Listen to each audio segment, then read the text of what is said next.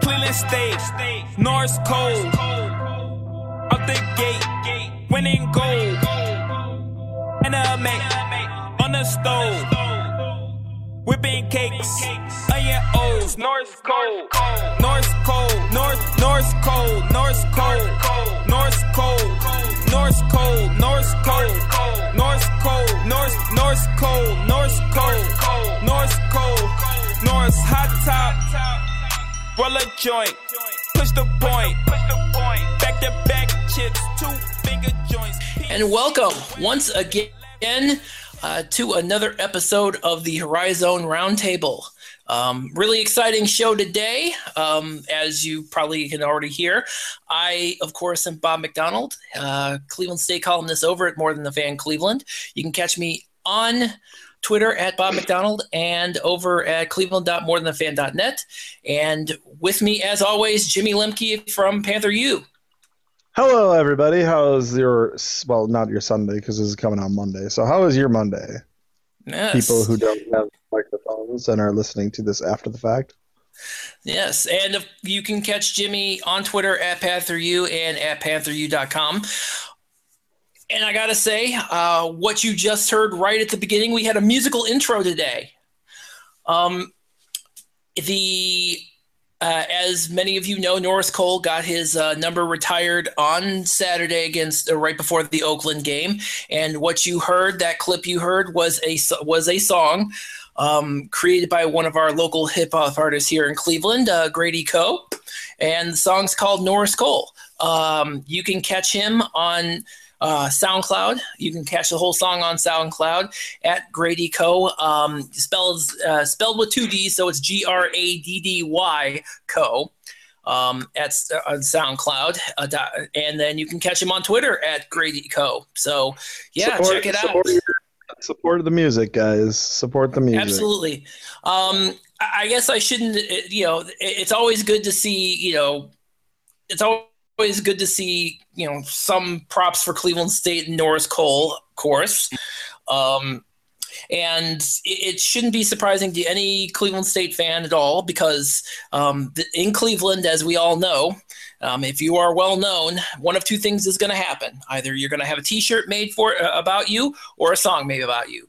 So this is well within that tradition because last year there was somebody created a song called Kyrie Irving. So this is the next natural progression. So where's is there a Gary Waters T-shirt or a song about Gary Waters? Not a song. There may be a T-shirt out there though. Hey, Graddy Co, get on it. I got $10 for Graddy Co if he makes a song about Gary Waters, and I want to hear it. I think it'd be hilarious. Like, let's just do it. Why not? There's the challenge there. Graddy Co or any of the other hip hop artists in Cleveland, because I've shouted them out at least more than once before on this podcast. Give us a Gary Waters song. This is sort of Gary Waters related. Has Antonio Gates ever been to one of your basketball games? He has, not that I'm aware of. No. He's a Kent State alum, so I'm of the full running assumption that he's going to Kent State games, despite the fact that obviously that Gary Waters, he paid for Gary Waters. I was wondering because so we've got a tight end in the NFL who came from our team, so you do. We actually did a bobblehead of him at last year's game. The guys who Phil Sklar and Brad Novak who run the brand new National Bobblehead Hall of Fame. They got some Demetrius Harris bobbleheads made. We did like a Demetrius Harris. I mean, we weren't retiring any kind of.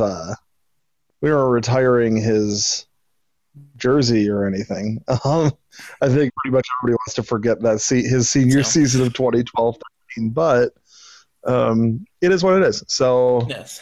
And by the way, Norris Cole also had a bobblehead. I should be getting mine at some point in time very soon. I would not. And to your previous point, I would not doubt that there is a There's definitely Cleveland State T-shirts. Whether there is one for Gary Waters is unknown, but if there, who will probably make it, it will be the folks over. It will be Greg Vlosich, who is kind of one of the primary T-shirt moguls here in the Cleveland area, and I might add, a former walk-on to the basketball team. I'd like to be a T-shirt mogul. That sounds pretty awesome. That's you know what? If you come to Cleveland, there's a pretty. We've got quite a few of them. You'd fit right in. Are they like? Or when we're talking about the T-shirts, are we talking about like airbrush T-shirts? Or are we talking about like? No, we're talking high. We are talking high quality T-shirts that are sold all over the country. I mean, really, it's a pretty. Oh yeah, absolutely.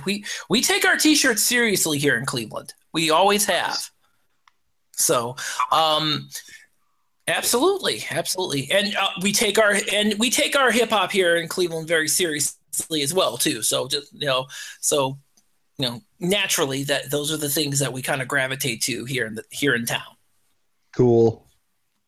So, but the other thing, we'll actually get into the current Cleveland State roster in a bit, but I wanted to talk a little bit about the actual game, the Cleveland against Oakland. And Oakland, once again, they did to me exactly what they did against Wright State and clamped down on defense, and they won by 10 points. And I didn't even realize it, this is the sixth game in a row that they've won. They took that loss to Northern Kentucky and just, turned it around. And, now they're back in a second place tie in the HoriZone League. I think a lot of people overreacted when Wright State just pasted Oakland. It's a team that, you're prone to a bad shooting night. Everybody is. So when it happens, it's pretty glaring for a program. So Oakland had a bad night, and they're not great with the defense. They don't have perfect defense. They're definitely not as good this year as they have been in previous years. So for them to step through that, it was good to see them get back to where they are. I mean, maybe they're not the number 2 team at the end of the year, but they've done pretty well for themselves since that Wright State loss. What are we at? Northern Kentucky. Northern Kentucky they lost to. They actually turned around and then beat Wright State at home. Yeah, that's pretty. They've only played. Yeah, they now, mind you, Oakland still has to play Wright State at the Nether Center, and they still have to play Valpo at the Arc. So there are some clear opportunities for chances for losses there. Plus they still have to play, they do still have to play Oakland and Green Bay, and they're not completely bulletproof at home as they were last year. Yeah. So a lot of tough outs. So I totally get that. That Oakland, I don't think anybody is going to be going undefeated in the second half, and that includes Valpo. It's it's just, this is too tough of a league to go undefeated, at any point. It's obviously we've only had one undefeated team in the modern HoriZone League era. That was 2010 Butler, and they were a pretty good basketball team. I mean, they were one shot away from the national title. So it's really a matter of picking your spots and hoping that the losses you do take are losses that won't hurt you down the road. We just got swept by Wright State. That was a big problem for us because we were hoping going into the second half of the season in Milwaukee that we would be challenging for a bye in the second half of the season, and now at the absolute best, Milwaukee's looking at to the point where we have to do at least one game better than Wright State because that's a sweep. Mm-hmm. It's going to be even harder now that yesterday happened. So, and yesterday is of course the 75-71 loss at Northern Kentucky. Once again, Northern Kentucky surprising again. We weren't expecting it, So obviously, I don't really think anybody, honestly, if you'd have told me at the beginning of the year that Northern Kentucky was going to win at least 5 games in the HoriZone League, I would have told you you were crazy. I gotta say, completely wrong. I gotta say that they do have a really Northern Kentucky. You can't really take anything away from them because every single week we seem to be talking about them, surprising somebody. So, yeah, and I'm sure that they will be full of more surprises coming in. I think they're, as we've mentioned in many past episodes about this dividing line between the top teams and the bottom teams, and Northern Kentucky is, even in this first year, is really starting to sort its way out of that bottom. And maybe it seems like they're playing with a chip on their shoulder, thinking that we have been predicted to finish at the bottom of the conference. Next time, do your research, guys. Northern Kentucky, they've got good players. Jalen Billups is a fantastic basketball player. I don't think anybody was trying to say that Billups wasn't good. I didn't think going into the game or going into the season, I didn't think that he was going to be as effective as he has been. So I would say he's been a very nice change of pace. And last night, what bit us was the same thing that's bitten us all season: 3-point shooting. Except last night, again, we're talking about a team that shoots the 3-pointer fairly well. Yes, absolutely. And they took advantage of us. And we played with a balanced offense. The last couple of games, our teams really looked to limit the amount of 3-pointers. They've still taken some stupid ones, so we're not there yet. But it's a pretty good. We're not there yet, but we're close as far as where the offense is. But the defense, I'm sorry to say, the defense is just lagging so terribly for Milwaukee that if you were just talking about a team that was on the offensive end of the basketball, I think we'd be one of the 3 or 4 best, or one of the 2 or 3 best in the conference. If you're talking about if you were just looking at the defenses, I think we're one of the 2 or 3 worst. And you have to have balance on offense. And we've when we played Wright State the other night, we took only 18 3-pointers, which will be a lot for most teams. 18 3-pointers is actually a really low number for Milwaukee. So, we shot 50% of them because they stopped taking the dumb threes at the beginning and started, waiting for them. They still take threes. When I say you got to have balance, that doesn't mean stop shooting threes. That means take better threes, take better shots. So they did. But the problem is that Milwaukee, as has been the case all season, our perimeter defense especially has been very porous. And they don't cut off passing lanes, they don't cut off driving lanes. So it's hard for us to really keep up because we have a good offense, but our defense is just so porous that if the HoriZone League tournament were to start today, I just don't see us winning. I just don't see us going to the NCAA tournament and winning the conference tournament. It's not a good thing for me, in my opinion. The way I see it is I see Milwaukee having a real lag on defense.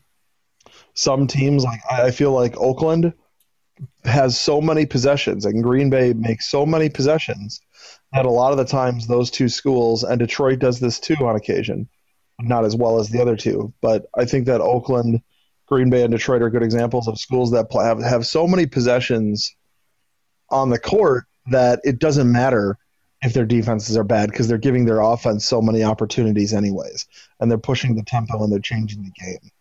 But Milwaukee has played I'm going into yesterday's game. I haven't looked at the numbers since because I'm just trying to get over this depression.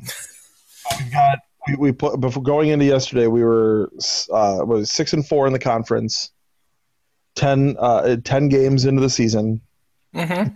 The only team we played twice was Wright State. Mm-hmm. And in those 10 games, only once did we hold a team to less than their season average in overall field goal percentage and 3-point percentage. Only once. And that was the Northern Kentucky game, the second game of the conference season, where they started lights out hot at the beginning. They were up 9-0 and at 17-2, like really early. And then Milwaukee and the Panthers just took over. The problem being that we've just taken over, and then we took over from a game that we were all of a sudden getting swamped on. We were getting beaten up. So we have to come back. And that's been the case with the Panthers all season long. Everything's about coming back. They've taken a bunch of licks early on in the first half of games and have had to dig themselves out of deep holes. The other night against Wright State, we were down 20 at one point and dug a hole. And they had the Panthers dug themselves out of it, and they almost won. And, it was one or two plays away from possibly, winning that game. But if the Panthers hadn't dug themselves into a hole, that wouldn't happen. And a lot of the hole digging has to do with the fact that the perimeter defense is so terrible. Valpo, so there's Northern Kentucky. Valpo shot 5% worse in the game against us at the Arc. 5% worse from three. And Oakland shot 0.1% worse than their season. And in case you were wondering, the Northern Kentucky had shot 50% from beyond the arc against Milwaukee yesterday. So 11 for 22. That's another game where we're talking about Milwaukee not playing great on the defensive end. And it's really the perimeter. A lot of people give JJ Panoski, or according to the guy announcing yesterday on ESPN3, JJ Panowski. A lot of people give him like flack because he's not, because they perceive him to be soft or something, and that's not the case. If we didn't have JJ Panowski, we'd probably be giving up 100 points a game. maybe not that much, but we'd be giving up so much more a game, and that has little to do with the defense of other guys as much as it is to do with JJ as a very good post defender. So, but we're talking about one guy. So without anybody playing us in the post, then when he's out of the game, all of a sudden we have real problems staying in games. And the problem there, once again, is that we're back to Milwaukee not having defense. So the teams that separate themselves from the rest of the conference are Valpo, who plays strong defense and strong offense. Oakland, that mitigates its problems on defense by ramping up the amount of possessions. But again, as to your point about Oakland, again, you have a couple of occasions where, despite the fact that many times defense is a foreign language to them, they will on occasion get some clamp down on defense, again, as they did against Wright State, and again as they did yesterday against Cleveland State. Now, Cleveland State, of course, is a completely different animal because Cleveland State doesn't really their offense is really lacking, despite the fact they're still even with the first two games where they gave up 80 plus points, they're still a top 3 defensive team in the league. Despite that, but yet they don't have the offense to go along with that, and that is something that. But you're absolutely right. That it is. You do have a mitigating. You still, despite that, those two outliers, really, you still have kind of a mitigating circumstance. Is it with Oakland, where they typically don't really they're and maybe it's because of the way that they run, the pace of their game kind of it doesn't really allow them to be able to concentrate on defense all that much, since they are really a fast moving, score points in bunches type of offense there. Yeah, it's about putting together the kind of plan that works for your team. And Oakland doesn't have, Oakland lost Dante to graduation. So they're needing to get somebody who, they were needing to build an offense around, they were needing to build a team around the fact that they are not as good on the defensive end. And one of the way Greg Campy solved that problem is by, like I said, ramping up you ramp up the offensive possessions. You push the tempo. I mean, he couldn't do that if he didn't have Kay Felder. But of course, his team wouldn't be anywhere near as good without Kay Felder. So it's a matter of really something that works for you. But at the same time, even when you don't have Kay Felder doing Kay Felder like things, like as was the case yesterday, where he was held to below his team's average, despite the fact scoring wise, Cleveland State was able to lock him down. He was still able to. He still got 11 assists, and Jalen Hayes compensated for his lack of offense by putting on a show of his own.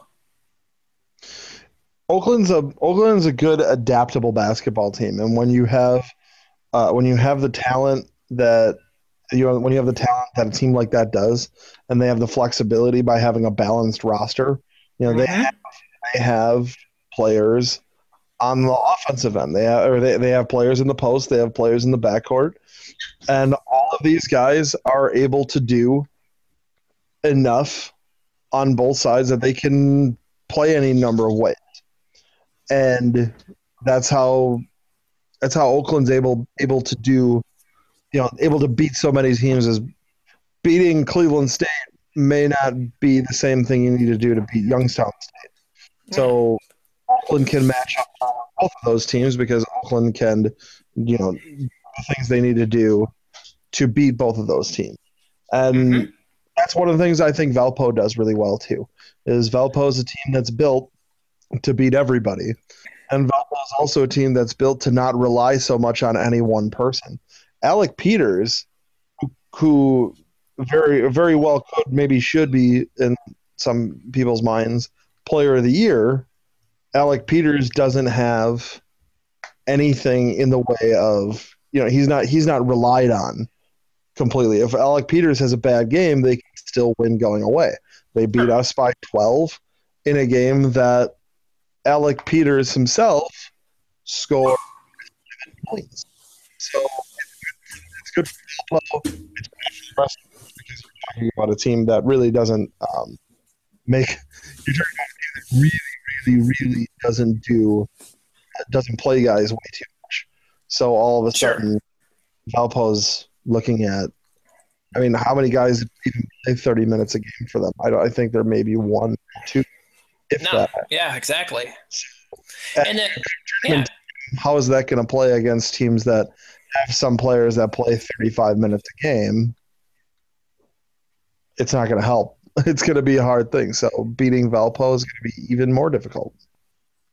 Okay, exactly. And it's going to come down to what where you're at and what you're able to do, and maybe. And this is again kind of where the neutral court comes into play, only because of the fact that there may all the stars aligning properly, there could be an opportunity there. I'm not sure if there's going to be an opportunity to there because Valpo's playing so well, but anybody can win any one basketball game. We did see Youngstown State beat Butler, in their second national runner-up year. at the Beagley Center. So I wouldn't say that I wouldn't say that, somebody's unbeatable. Valpo's beatable. It's just it's a law. It's all about percentages. If you're a rested team that just happens to also be the best team in the conference, you're just making your percentage better. Because you need K. Fowler to play 40 minutes in that game against Valpo if they have run into them in the tournament. And if Oakland runs into the tournament and K. Fowler's got to play 40 minutes and he's played 35 plus all season, I don't know how much he's got in the tank is what I'm saying. So I'm speaking, of course, from my point of view. We are one of three teams in Milwaukee. Milwaukee's one of three teams to win 4 games in the current HoriZone League tournament double bye structure and go to the tournament. The others were Detroit, was it in 2012, and then Cleveland State in 2009. Yep. You guys did. And for us, it worked for us because Jordan Aaron had missed 4 of the last 5 games of the season, and he couldn't practice with the team because of his suspension. And all of a sudden, Jordan Aaron was the tournament MVP because he was rested. It was a big part of how we did. So it's hard to see a team go into Detroit and beat Valpo when Valpo is rested, as well as the most balanced and probably the best team in the HoriZone League tournament. But things change between now and then. You don't know. Maybe somebody gets hurt, or maybe you get some team where somebody all of a sudden comes out of nowhere and they turn into a good basketball player. And for us, Malcolm Moore in 2014 didn't play almost at all in the first half of the season. He started to play a little bit more during the HoriZone League season, and then all of a sudden by the HoriZone League tournament, by the time the HoriZone League tournament came around, he was one of our 2 best post players, or 3 best post players, and he was really relied on in the HoriZone League tournament and then in the game against Villanova. So it's about finding the pieces. And from what I hear, what you have told me before we got on, it sounds like Gary Waters is blowing up Cleveland State. Is that what? Here is, and I'm not really 100% sure on this one, but here's the thing. And here's the, after the Detroit game, where once again, Cleveland State starts out okay and then completely fizzles at the end. If it sounds like a broken record, it's happened pretty much every single loss. And he was not happy because he feels that he does not have the offense to be able to compete at this point at all. And that's kind of the problem, because right now you have he doesn't have any shooters. I mean, the only real pure 3-point shooter he has is Daniel Levitt, the walk-on, who's not even playing right now because he's still recovering from a knee injury. Thankfully, not torn, no torn ligaments or anything. But he's out for an extended period of time, maybe for the rest of the season. You have Rob Edwards, a freshman, who, he's getting – I think he's getting to a point where he's either kind of running out of gas, or he is not finding the shots that he's been able to originally, because of the fact that there's no other option. And, teams have kind of clued in on this. And so they can force him to – they can force him to put up shots that he may not have had to put up previously. Then you have Andre Yates, who is actually coming off an injury. I was actually surprised to see him for the Detroit game, but Andre Yates is not really a shooter. He's more of a slasher. He's usually the guy who goes in the paint. So I don't really count him as one of those primary shooters, because he can he's good for maybe a 3-pointer or 2, but that's kind of about it. And then from there you really don't have anybody, and it shows because once again, the lowest scoring average in the entire Horizon League. Still, one of the lowest 3-point shooting percentages in the Horizon League. And these are not just the Horizon. This is not just the Horizon League. These are national numbers. Cleveland State has been at or near the bottom offensively nationally among 350 teams. And so when Gary Waters looks at kind of the landscape and he sees that every game in and game out, he's getting beaten because he doesn't have the offensive power, he's looking to reevaluate. Now, mind you, of course, now next year some things are going to come into play that are already in place. First of all, Daniel Levitt will be back Levitt will be back in the rotation. Since he doesn't require surgery, he'll be healed, well rested, he'll be fine. In addition, he has a transfer from Oral Roberts, Bobby Word. He is also coming in, and he is, by all accounts, an outstanding shooter. So you're going to have that. After that, then you got some question marks. Then you begin to – because Gary Waters, he mentioned, he wants 5 shooters. And he stated, and I'm paraphrasing, of course, that he only has like 1.5 right now. So the question becomes, who exactly is he going to be able to bring in? And who exactly is not going to be on this team next year? And that's kind of that took me by surprise, because that is the first time I have ever heard that in the Gary Waters era, ever. I mean, really? To the point where he wants to redo the rebuild. Because by all accounts, this was supposed to be a rebuilding season, a learning experience. And he's apparently come to learn that, man, I don't have any offense. And I'm not sure if I have any offense next year either. So there's going to be some questions as it relates to what kind of offensive production and who he's going to get offensive production from. I can come to the conclusion that Terrell Hales, he's a defensive guy. He's always going to be a defensive guy. So, and that's a Gary Waters signature. So I'm not so much. I never really kind of looked to him for defense, for offense. Always looked to him for defense, as was the case yesterday, as on Saturday, because he was the primary guy on Kay Felder, and he again was the guy to keep Kay Felder from doing Kay Felder things. But then you go a little further down the roster. I mean, he's got a redshirt freshman, Jono Jansen, who he plays all these people, and he never plays this guy, like ever. So I don't know. He's 6'9". He's supposed to be this perimeter. He's supposed to be this, flex 4 shooter type guy. And, anytime I've ever seen him play, he shoots threes and he always misses. So I'm not sure where he's at in his development, but clearly he's not anywhere near where Gary Waters trusts him to be out on the court, except for in garbage time. So that's kind of a problem. It could just be a case of a guy not really being able to translate what he is inside, regular inside practice or something, not being able to translate possibly that. Well, and there's also a transition, because he's from Australia, so he may not have made the transition from the Australian game to the American game.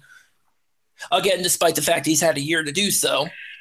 Well, you're talking about trapezoid and not a trapezoid, so I don't really know how much of a difference like the international game is. It sounds like, he's from Australia, so if he's playing the international game is very much a shooter's game. So why is that? Why is he not able to shoot here in America? That is an excellent question to which I have no good answer, and no fan seems to be able to have an answer for that, because I would think that would be his game, and that was talking about somebody who just has too small of a sample size at this point, possibly, but And that may be the case, but at the same time, you have Gary Waters, who's pretty much throwing everybody out there in his rotation, all the scholarship players. 3 walk-ons this year, and still at the end of the bench is this guy.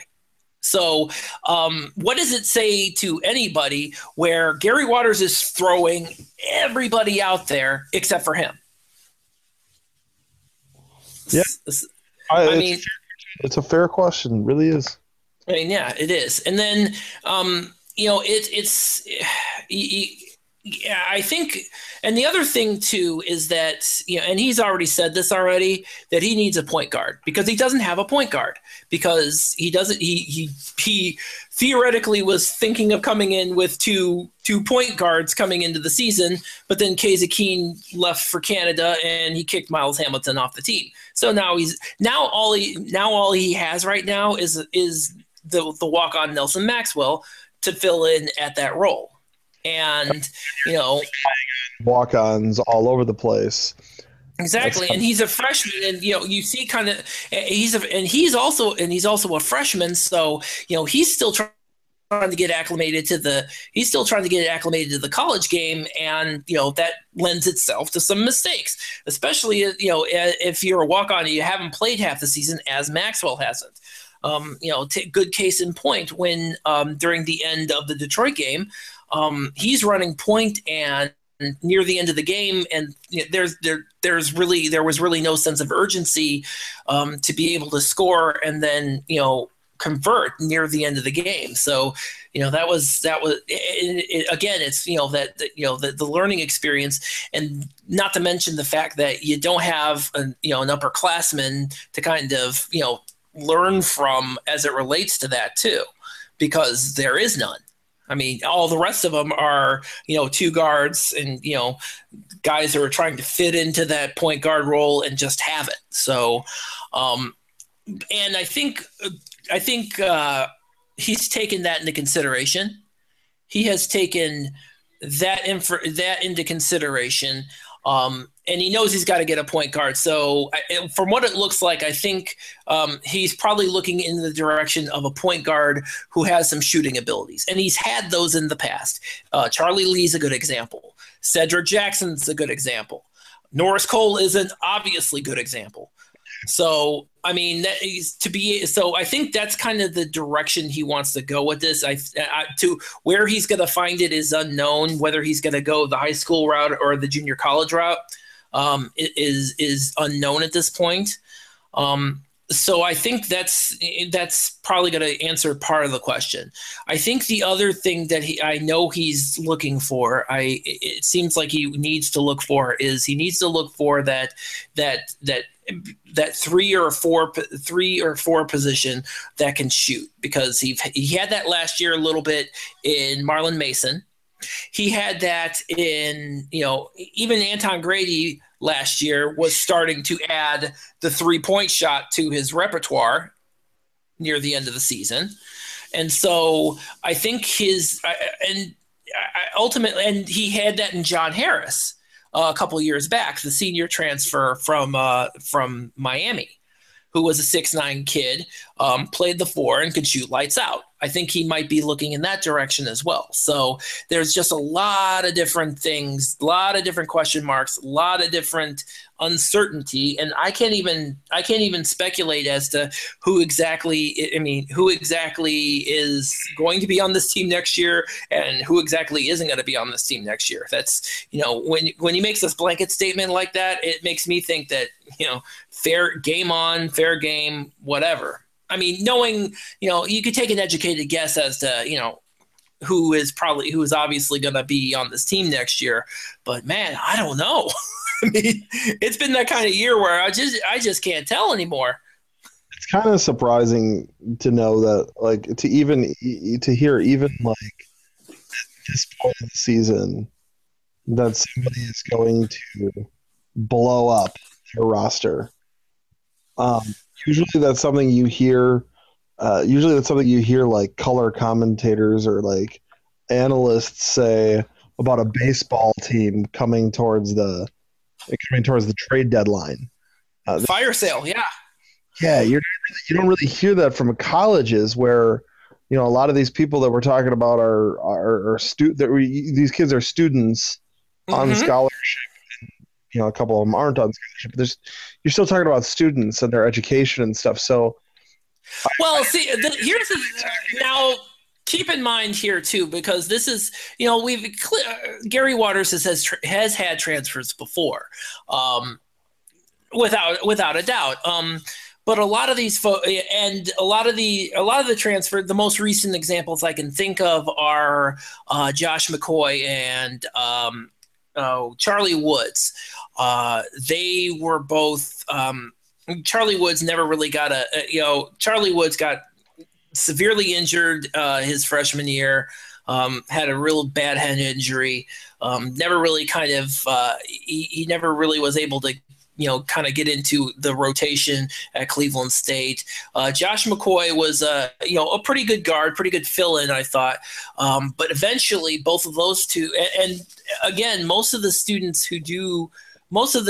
athletes do transfer. They usually transfer to a Division II school, finish up there, and end up finishing up their degrees.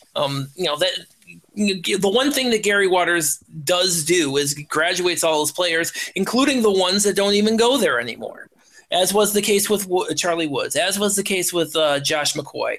I think he had Anthony Wells, who was a local kid. He went up to Indiana University of Pennsylvania. I believe he graduated from there. So I think there's probably some things behind the scenes where he's able to find situations where these kids can play and finish up their education. So it's not a matter. So it by no means, I think, is a matter of him, cutting loose and wishing saying goodbye and wishing these kids the best of luck. I don't think that's the case at all. I think it's a matter. I think if he's looking at it, he's kind of evaluating and saying, okay, well, here you have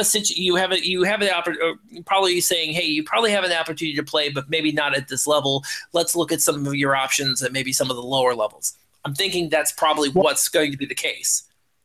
I do know that that happens. That's happened at our program too, where we've kind of like funneled kids toward UW Parkside in Division II or UW Whitewater in Division III, and the coaches there are great, and those kids will usually find better playing time, and in some instances, and I think that's the other thing too, because you have instances, especially Cleveland State, where you have players near the end of the bench who probably could get more playing time at a Division II school and do extremely well in that situation, and that's and not just Cleveland State. Obviously, there's as you mentioned there that can be the case in any particular school in the HoriZone League. It's just how you manage the roster, but I'm to the point where I'm just kind of surprised that he was saying that to the group during the season. When you're saying out loud to all those kids' teammates that some of you aren't going to be back next year, kind of thing. That was surprising to me. And keep in mind too, there are actually two people on this roster currently who are redshirts, who can very well graduate in May. One of them is Aaron Scales, and the other one, and this is going to make a lot of people nervous, is Andre Yates. Yeah. It's really up to, and honestly it's interesting because there's really been, especially even when last summer, and I heard this a couple of times. I don't know if there's any validity to it or not, but there could be some opportunities for Andre Yates to graduate from Cleveland State and transfer to another school, because the NCAA obviously has not done anything with the graduate transfer rule, and so therefore it's still in place. So theoretically he could do that. Whether he does it or not remains to be seen. I don't know. Well, I know that in our own city, I know that Marquette, a lot of their people have been talking about getting a graduate transfer guard in the mold of an Andre Yates.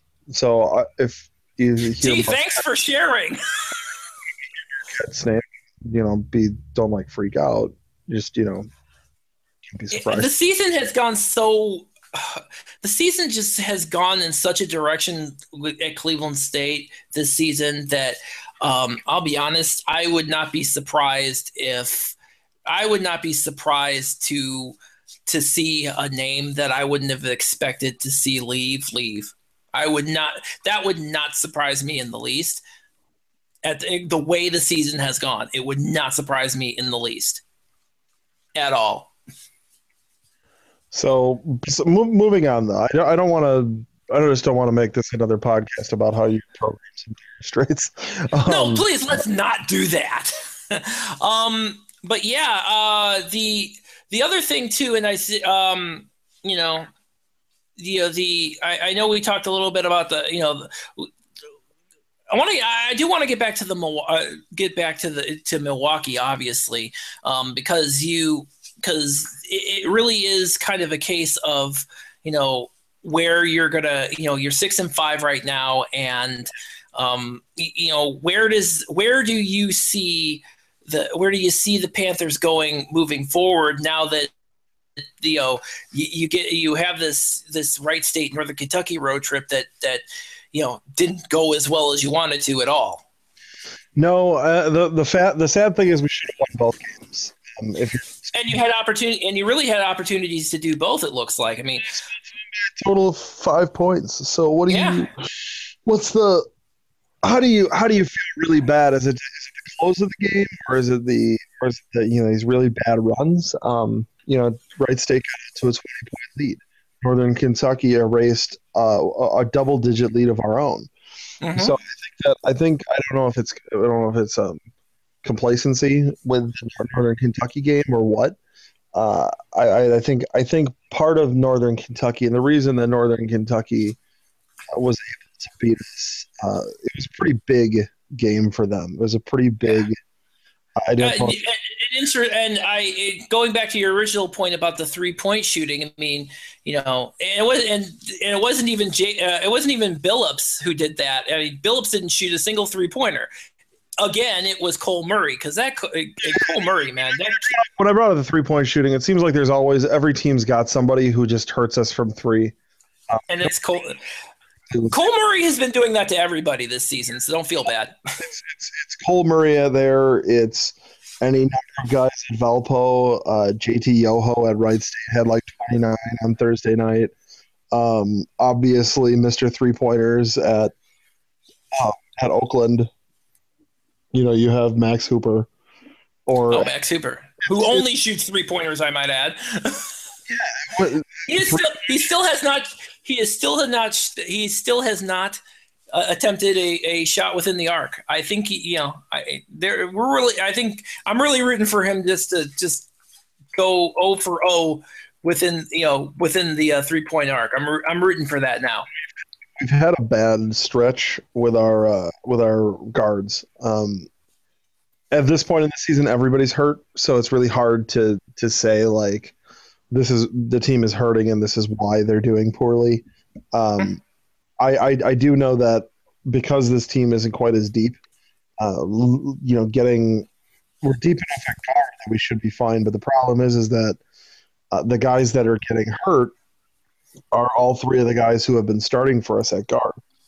Jordy Johnson has an oblique strain. They're not 100% sure what it is. It hasn't been last I talked to a coach, it hadn't been totally diagnosed. So we don't know exactly what it is. They know that there's something wrong with his oblique. They're calling it an oblique strain. And you see that in his game. He still plays as much as he does, but he's not he hasn't really been taking over the game as he's been. That happened to him in the Green Bay game. So there's something else that's bothering him. Akeem Springs actually missed the Oakland game. And Akeem Springs, I know you mentioned. I know you had mentioned, maybe not necessarily on here, but on Twitter, that he's been really trying to work through some injuries. They want to play, and I understand when kids want to play. So when Akeem Springs has a bruised knee and a strained muscle in the back of his knee, the same knee, I understand. I understand that you want to play, and I understand that this team, while we are relatively deep at the guard on the wing, Akeem Springs is really the best defender against tall perimeter players. So when we played Oakland, Max Hooper had himself a game because we just don't have anybody at his height that's fast enough to guard him. He's only shooting 3-pointers, but he's quick around the arc. So he knows how to move around. I'm not saying this is on the same level. I'm just saying it's in the same style as a guy like Ray Allen. Ray Allen knew, and I presume he still knows, how to really get himself open and stay open and be open, how to use cuts, how to use screeners in any number of ways. Max Hooper knows how to do that. Max Hooper also knows how to kind of like blend into the background and then all of a sudden come out. So, when missing Akeem really hurt us there, and I'm sure that I know that Akeem's knee is still bothering him, so a guy like Cole Murray is able to do what he does partly because of that. So having those two, and then also having Jaquan McLeod having the problems that Jaquan McLeod has. He's been nursing a hamstring for about a month. In fact, look at Jaquan's game by game numbers, you can actually pretty much tell where he was having a problem, where his problems started. So, for Milwaukee, I think we're getting some injuries that are hard for us to deal with, and it's just a matter of getting those guys healthy. But really, the defense just has to get it. The defense just has to be there. Otherwise, it's going to be a short one. And if we're asked to get into the CBI or CIT or maybe even 16, this 5th tournament coming around, if hopefully they can do something in it. But if they don't get the defense together, it's not going to help.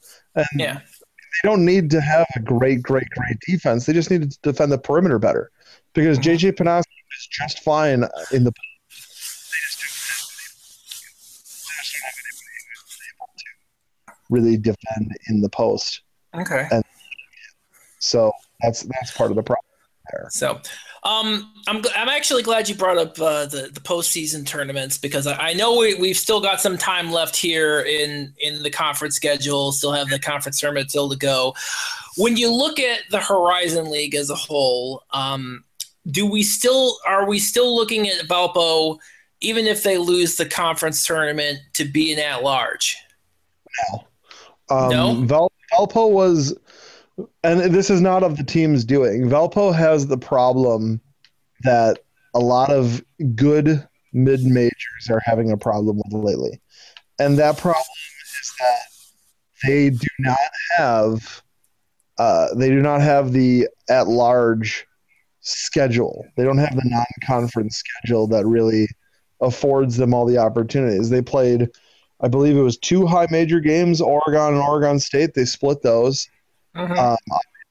Beating Oregon State is kind of like us beating Minnesota. Are you really impressed? But is it really impressive that Milwaukee beat Minnesota? Minnesota's a pushover of a Big Ten team. So just because you're in the Big Ten doesn't mean that you're, this great program. Actually, if I'm not mistaken, Oregon State's having a decent year this year. I thought they were.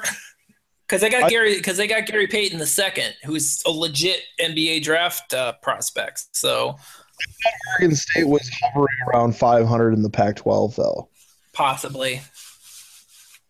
Well, either way, that's good. Then my apologies for mixing that up. But the last time I looked at Oregon State, obviously is and it's been a few weeks. I don't think Oregon State.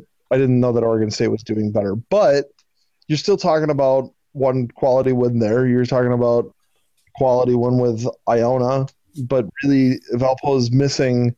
Valpo wasn't able to get the teams they needed on their schedule. They needed to get somebody in the arc that was, if not an at-large caliber team, somebody who was going to be a for sure surefire win of their conference. They don't have that team. They don't have They just don't have the road games that they need. You need to have a bunch of road games. You got to win almost all of them. Valpo's good, but I just don't know if they're going to have. I don't know if when you come to Selection Sunday and you're watching all of the teams that are on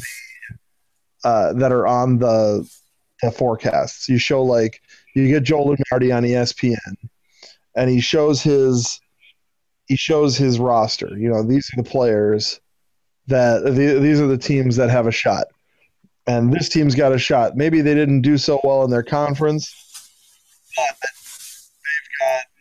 they've got their X and X. They're 4-2 against the top 50.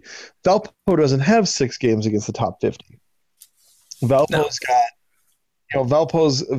not going to have enough of a sample size for the selection committee to go and say, yeah, well, Valpo for sure would win this. You're looking at another loss outside, because if they don't, a Horizon League tournament loss would mean they'd be losing to somebody who's outside the top 50, because the Horizon League probably isn't going to have anybody else in the top 50. I think the top team after Valpo is 85 or 86. No, way further down than that. Are you talking about RPI or are you talking about Pomeroy? I'm talking about RPI. Okay, yeah. I think I checked this morning. Oakland is the second best, and they're at 132 at this point. Really that low?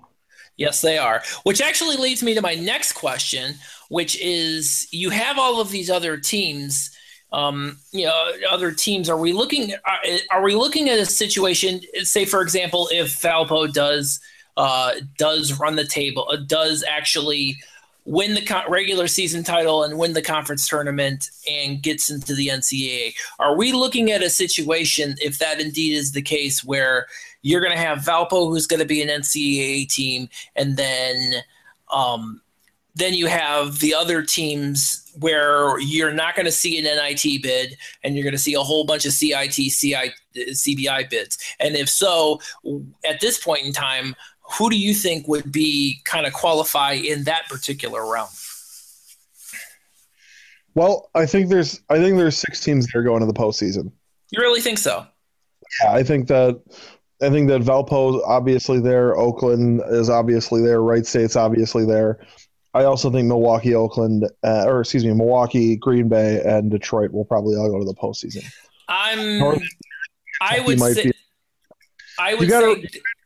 We're adding 16 teams to the postseason this year, so there's 16 more opportunities. So now refresh my memory on the addition of the 16 teams. What is the story behind that? So the BD Global, which runs the Gulf Coast Showcase preseason tournament that we're in, is actually starting a 5th postseason tournament. They're calling it the Vegas 16. Oh Jesus! Yeah, it's all in Vegas at the UNLV Thomas and Mack Center, but really, it's more opportunity. The fact of the matter is, there's 351 teams in Division 1. Yeah, you have to have more. It's not fair to have teams that are not able, that don't get the games. It's not fair to those teams like, say, an IPFW that can't get that may win 20 games but don't have the profile to get in the NIT. It's not fair for them to have to get stuck, without a postseason. I think at 351 you have, or how many teams do we have in the postseason now? We have 68 in the NCAA. And 32 in the NIT, and then you got, what is it? Is it 30? In the other 2. Hey, I'm sorry. I thought it was only 16 in one and 32 in the other. I could not remember to save my life. I thought it was 16 and 16, but it might be 32 in the CBI. I can't remember. Yeah, I thought it was. Yeah, the CIT is a weird thing too, because the CIT I've always found to be a weird thing because it's a tournament where it's like whose line is it anyway? The points, the the games are fun and the points don't matter. I don't know, because you have so many random kind of things that don't even go by record or seeding or anything like that. It's just such a weird tournament that is at CIT. The CBI is the one that's weird to me because the championship isn't a championship game; it's a championship series, best of 3. It's cool because if you get to the championship game, if you get to the championship in the CBI, you have not one, but you don't have one, but potentially 3 more games, and one of them is a home game for sure. So I think that's really cool because you got to win at home and you got to win on the road. So it's just I think it's a cool thing. It's a little different than some of the others, but I like that there's opportunity. Does everybody want to be in the CBI or the CIT or this Vegas 16? No, nobody wants to be in those. No, ironically, especially not the high majors, because they always make a stink every year about not wanting to be in it. Like Indiana doesn't want to be in anything but the NCAA or NIT. Yeah, it's screw those teams. Guys like Tom Crean are just always going to try and do something to make themselves look cooler, and one of the things they can do is to diss one of the tournaments by saying, "Oh no!" Now, mind you, this is a guy who wanted to cut the nets down before he won the Big Ten tournament, so he's always going to be remembered for that. So no matter how cool he thinks he is, we always have that in our memories. So he will never be cool. I remember him always because of how he ducked us until we went 9-22 when he was at Marquette. But really, at the end of the day, he wouldn't be going to the CIT anyways because the CIT only lets in mid majors and low majors. That's true. I'm not sure what the requirements are going to be for this Vegas 16, but I do know that it's more opportunity. So my guess is 6, and however the conference shakes out, we may get 7. There may be a 7th team getting in. Northern Kentucky, maybe they're going, or maybe they're eligible for the postseason if secondary tournament. There is actually a discussion going on right now in that the same area, not necessarily Northern Kentucky, but Grand Canyon University in the WAC, where Dan Marley is the head coach, where they are just running roughshod over the WAC, but they're still in the probationary period, and they're in the probationary period, so they cannot, even if they wanted to, they couldn't get into the NCAA or NIT. That said, a CBI or a CIT is still sounds theoretically within the realm of possibility. It's funny. I should bring up Grand Canyon University because we did I talk about them when we played them in the scrimmage? No, you didn't. Fun story. About 3 or 4 years ago, I want to say it was just 3 years ago because I think it was Grand Canyon's first year in Division 1. Our then director of basketball operations, Chip McKenzie, who's now the athletic director at West Dallas Central High School, just about a mile from my house. He's telling me about the Grand Canyon and how they were coming into Milwaukee for a scrimmage. Now, for those who don't know, Grand Canyon's a for-profit school. Yes, it is. Division 1. So. Before you say anything else, anybody who wants to know anything about Grand Canyon University, go to PBS, go to Frontline, and go to the Frontline show, College Inc., and that is pretty much all you can. And that was done in 2011. All you need to know about Grand Canyon University as a for-profit school, you will find out from that particular thing. But go on. So Grand Canyon comes to us and says, "Well, we do the scrimmage. We offer them to practice in our building the day before the practice." And they're like, "No, we're actually going to go practice at the Cousins Center." The Cousins Center just so happens to be the practice facility of the Milwaukee Bucks. So somehow Grand Canyon was able to get they were able to fly in Friday night. They had a scrimmage with us Saturday morning, and Friday at some point, they practiced at the Bucks practice facility, not at just any ho hum practice facility. They practiced at the Bucks facility. So and you know why, right? Because at one point in time, Grand Canyon University was printing money, so they're good for it. You gotta let me tell you the whole story. Oh, okay. So Grand Canyon covers. Grand Canyon is obviously this for-profit school in Phoenix. They're a really good team.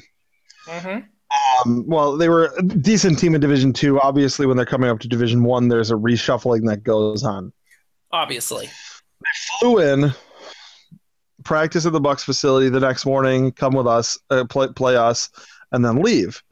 A lot of teams will do that. Most of the time, you're busing because it's just a scrimmage, so you're usually playing a team that's from somewhere in the area. Sure. Sometimes high majors will play teams from farther away. We've done our private scrimmages against like Northwestern, I think not Illinois one year, Minnesota one year. We've done their private scrimmages against. We try and get the best team we can get that's somewhat close. With Grand Canyon, obviously they're nowhere near Milwaukee. No.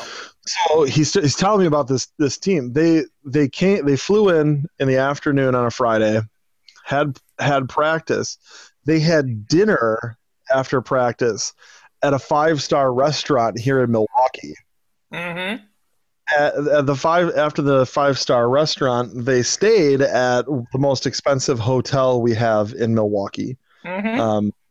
And every player, they didn't double up. Every player had his own bed, his own hotel room. Mm-hmm. The next morning, they had breakfast at another 5-star restaurant. Uh-huh. Came over, played us in a scrimmage, and then they got back on the Grand Canyon University's athletics department private jet. Yep. Back to Phoenix. Mm-hmm. It's a program that is loaded, and it's not just because they're for-profit. Yep. For-profit, so they understand that. They understand what a lot of academics don't. That basketball is the marketing arm of the university. A lot of universities in this country, and most of them in Division I, do not understand that athletics is the marketing arm of the school. So you have this problem where you have a lot of players, a lot of universities that won't spend diddly on their athletics program, especially their basketball program, which is the way you get the best bang for your buck as far as your marketing dollar, if you think of it like that. Those schools will not spend any money doing it. Grand Canyon, obviously, by what they did during the scrimmage, they're spending quite a bit of money. So, of course. Turns out we find out that Dan Marley is really mostly a figurehead for this program. He's a coach, but really he's a figurehead because it's about having a former NBA player that kids all know. Sure. And that having him on, as the coach of the team reflects well on them. Well, yeah. The program itself is run by one of the faculty members in the athletic department. The faculty member at the time who was running running the program or helping the program was a guy named Jerry Colangelo, who, if you don't know who Jerry Colangelo is, he just so happens to be at the same time the director of USA Basketball. How does Grand Canyon University get to have the director of USA Basketball helping their program? Well, Jerry Colangelo is a member of the Grand Canyon University faculty. So because he's a member, he's allowed almost unfettered access to the basketball program. Of course. So Grand Canyon players, if you go play at Grand Canyon, you're rubbing elbows with the elite basketball players. Your LeBrons, they played pickup basketball against them all the time. Your LeBrons, Kevin Durant's, all these guys know the kids at Grand Canyon because they're spending, their summers playing pickup with these kids. So how does that help recruiting? It helps recruiting in a huge way. Sure. obviously practice is where you're spending a lot of your time. So it would be like building the best practice facility in the country. You know, you're rubbing elbows with the best players, and that's how you're going to do it. And Grand Canyon also says, we're going to treat you like kings. You come here and you're going to be eating the best meals. You're going to be flying the best you're going to have the best travel. You're going to be you're going to be staying in the that's a great way to recruit basketball players. Well, here's the other thing about and it's funny, and the other part, and what's ironic, of course, is that ever since the whole for-profit, because I probably know more about for-profit schools than anybody should ever know. But the thing about Grand Canyon is they're a for-profit, but they are looking to get back into being a nonprofit again. Probably because of the fact that, the federal government is, clamping down on for-profit schools like you wouldn't believe. So I think they're schools are degree mills, and they should. I don't know if every single one of them should be shuttered, but they should have to be at the same. They should have to have the same kind of academic requirements that the rest of us do, and they should have to treat students same way the rest of us do, or better. And they shouldn't have basically they shouldn't be allowed to basically be bandit universities. We talk about bandit programs like Louisville or Kentucky or some of these other basketball programs, but some of these for-profit universities are bandit universities. You're basically going and you're learning something. You're taking your money for not much return. Yeah.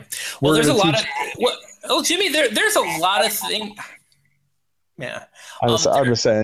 I know, and there's a lot of different things I can say about that, but I think instead we'll go just kind of wrap this up. Well, I'm just saying, a for-profit school has some built-in advantages that we don't have, so it's good for Grand Canyon. And I'm just saying, I wasn't surprised because I knew of this connection when we had them up here for the scrimmage a few years ago. I knew what kind of program they were going to be. I mean, sure. That director of basketball ops said to me in the same conversation. He says, Arizona State shaking in their boots at Grand Canyon University. That program is scared of Grand Canyon. This for-profit school has to market. Marketing is everything for a for-profit school. So if you have a nationally prominent basketball program, it's huge. So that's just I didn't want to extend it too much longer. I just wanted to finish. All right. Well, so that'll close us out for this week. Tune in next week. Remember, you can always catch us on 4lights.fm. Be sure to subscribe, man. And we're iTunes, Stitcher. Please tune in. Yes, well, and we'll see you next week, and we'll see who else we can get on. If you want to come on as a guest, let us know. And if you have any suggestions, hey, feel free to give us a buzz, and we'll see what we can do for you. Totally. Thanks for listening, everybody. All right, we'll see you next week. Cleveland State, Norris Cole, up the gate, winning gold, and on the stove, whipping cakes, onion O's, Norris Cole, Norris Cole, Norris Cole, Norris Cole, Norris Cole, Norris Cole, Norris Cole, Norris Cole, Norris Cole, Norris Cole, Norris Cole, Norris hot top, roll a joint, push the point, back to back chips, 2 finger joints, peace. West whip it left, got a check on the east. Cleveland a death, triple rep with my sneaks. Gold on my P's, gold on my sleeves. Dough in my jeans, I got hoes on me. Ain't too many with a style like me. Sound like me, tryna sound like me. Hit 'em with a hesitation. Ankles breaking, shaking, baking. Back to the basics. I spent that time in the basement. Started you with the replacements.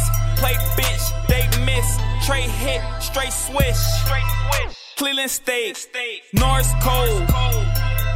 Out the gate, winning gold. And a make on the stove. Whipping cakes, onion O's. Norris Cole, Norris Cole, Norris Cole, Norris Cole, Norris Cole, Norris Cole, Norris Cole, Norris Cole, Norris Cole, Norris Cole, Norris Cole, Norris hot top, got the hot top, got the heat. Ain't no stopping me, fool my socks elite. 2 twins on top of me, that's a sauce lease. Say he blocking me, well I got the see. Spot up, butter, pull up. He put what he could up, then I put the hood up, then I roll the good up. When the whole thing got to go rings, popping champagne, shorty in a road game. Cleveland State, Norris Cole, out the gate, winning gold, and a make on the stove. Whipping cakes, onion O's. Norris Cole, Norris Cole, Norris Cole, Norris Cole, Norris Cole, Norris Cole, Norris Cole, Norris Cole, Norris Cole, Norris Cole, Norris Cole, Norris hot top. Yeah, feel me. You know what time it is.